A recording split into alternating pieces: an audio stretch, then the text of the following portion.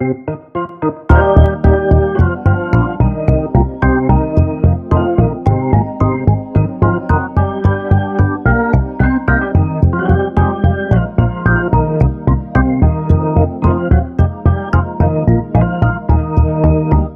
to Swift Unwrapped. Today we're talking about Swift 5.3, which should be coming out hopefully soonish. There's no official date yet, but we can only assume that it's probably going to line up with the final release of Xcode and the final release of iOS and macOS, which is usually around September. Apple did announce a delay on, I think, iOS or the iPhones shipping. And so maybe we'll see a release in October. It's not clear, but we know it'll be soon. It'll be this fall for sure. Yeah, if I had to put money on it, I'd say it'll still, the Xcode release and the OS releases are still going to come around second week of September, even though the phone isn't expected until maybe mid or late October even, just because the seed numbers, the build numbers in the Xcode betas for Xcode 12 have been getting closer and closer together, meaning there are fewer changes in between each release of the beta. So I'd suspect that they're really close to wrapping up the OS itself. Usually macOS and even iPadOS tend to ship GM like a few weeks after iOS. Mm-hmm. So I'd still expect Xcode 12 to go GM alongside the official Swift 5.3 release at latest mid-September. Right. Yeah, hopefully soon. Hopefully things won't be too delayed. And we'll have that final Swift.3. So today we want to talk about how Swift 5.3 is a little different than previous releases, especially minor releases, the point releases. Back in March, Nicole Jacques had a blog post on the official Swift blog highlighting what the Swift 5.3 release process was going to be. And in there, she shared sort of the usual info that tends to be in these blog posts, where they share when they're going to branch off of the master branch for the specific versioned branch. So they did that back in April. And from that point on, every change that authors wanted to land in 5.3 needed to meet a certain criteria, even above what is typically the bar for things to land in the main branch.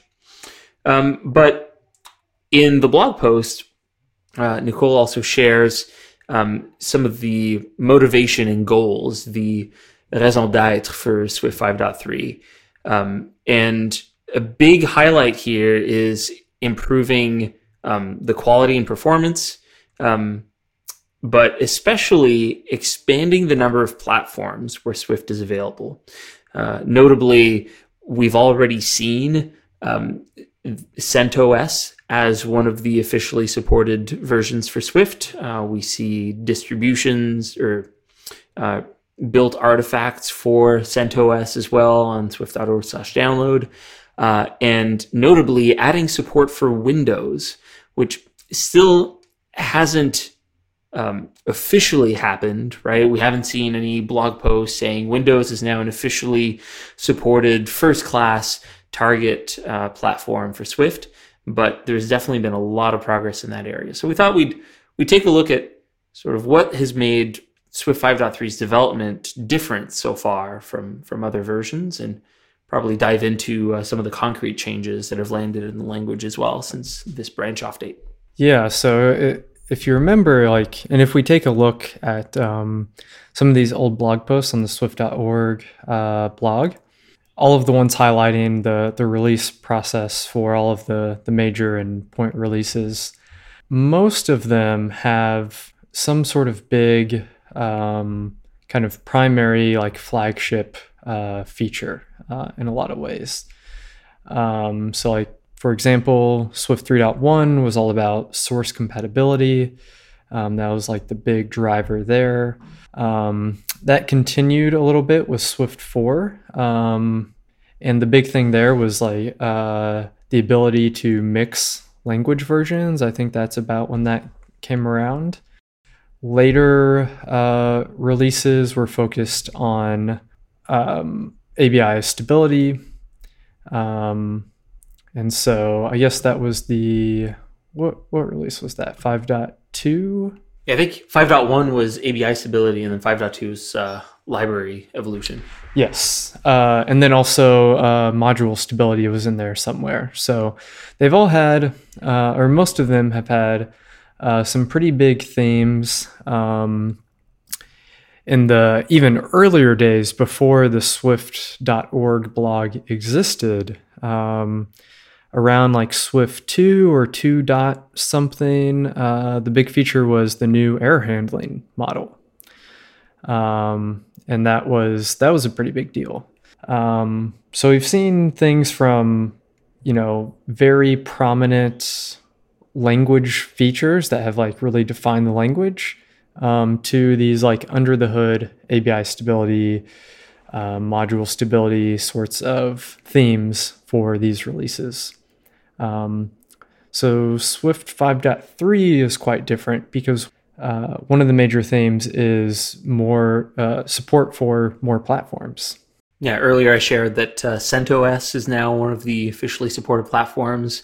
There's built binary tool chains that are available on swift.org/download for CentOS 7 and 8. And there's also Amazon Linux 2. Didn't even know that was versioned. But yeah. I believe that's the variant of Linux that runs in AWS containers and for things like Lambda and EC2. And I think that Windows support is still a work in progress, but a high priority work in progress. But even with this emphasis on platforms and distributions, there is still quite a bit feature-wise that has managed to land in Swift 5.3. A lot of this was heavily showcased during WWDC, including some of the changes that impact Swift UI, notably the multiple trailing closure syntax that we've discussed before. Mm-hmm. Yeah, there's also the proposals to make tuples conform to equatable, comparable, and hashable. There are some other synthesis proposals. Let's see. Synthesizing comparable for enum types. So a lot of... Now, just backing up a little bit, in that SE 283, tuples conforming to equatable, comparable, and hashable, I'm not sure if that's actually shipped as part of 5.3. Do you happen to know? Oh, interesting. Yeah. The Swift Evolution site does say it's accepted. There is an implementation that looks like... Yeah, the pull request for the implementation is still in heavy discussion, it looks like. Yeah.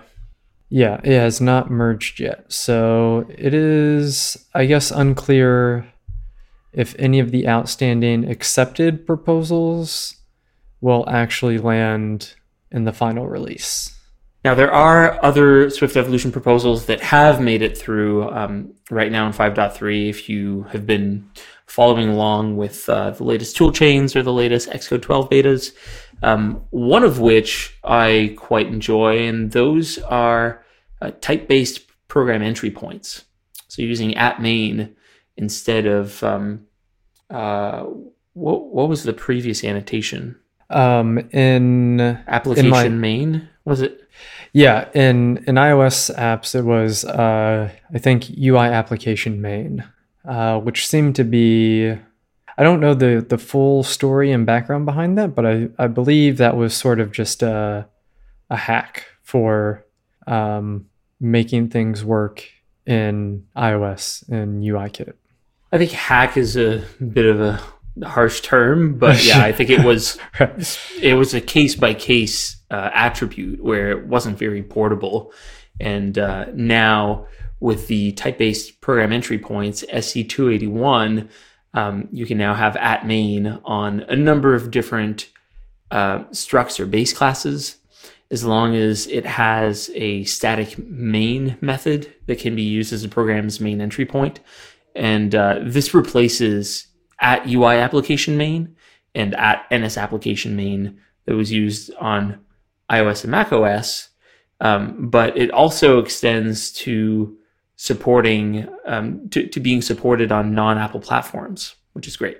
Right. So previously on Linux, your entry point was just the start of the file. You had to have like a main.swift file, or how exactly did that work? Yeah, that's right. For executables, you were required to have a main.swift file. Right. So now you can have your at main annotation or attribute for anywhere in your source structure that makes sense for it. Mm-hmm. You have some other syntax improvements. 5.3, you now have the ability to have where clauses on contextually generic declarations. So especially when you have an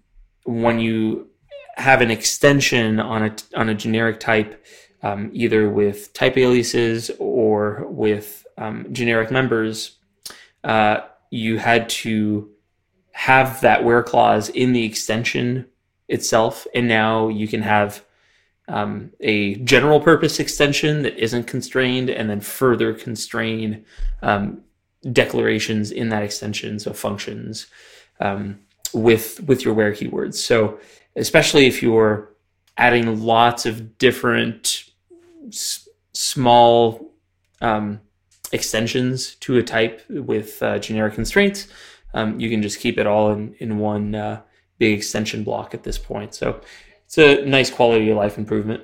Yeah, it's definitely very convenient to be able to write things in that way. Some other big things, the Swift Package Manager saw a lot of improvements. You can now include resources like images or I believe like nib files as well. You can include localized resources and binary dependencies. So all of those definitely help the Swift Package Manager integration with iOS and macOS based projects, especially if you have packages that are primarily UI components or something like that. I also believe that the Swift Package Manager that ships with Swift 5.3 has an improved dependency resolver. So hopefully you have, I'm not even sure what the advantages for it are. Here's one that addresses an old pet peeve of mine. So we're talking about SE 268, which refines the did set semantics. And previously, if you had did set, a did set block to your variable, it would also implicitly read the variable at that point. And that led to all sorts of surprising behavior when you weren't expecting that variable to be read when you're just setting it. And now, if you're not referencing the magic old value variable that's available in the did set scope, I say that it's magic because you have access to this variable that you don't see declared anywhere, that just magically appears in scope in your did set. If you don't touch that and you don't have a will set, then Swift will change the data in place. It won't read what was there before.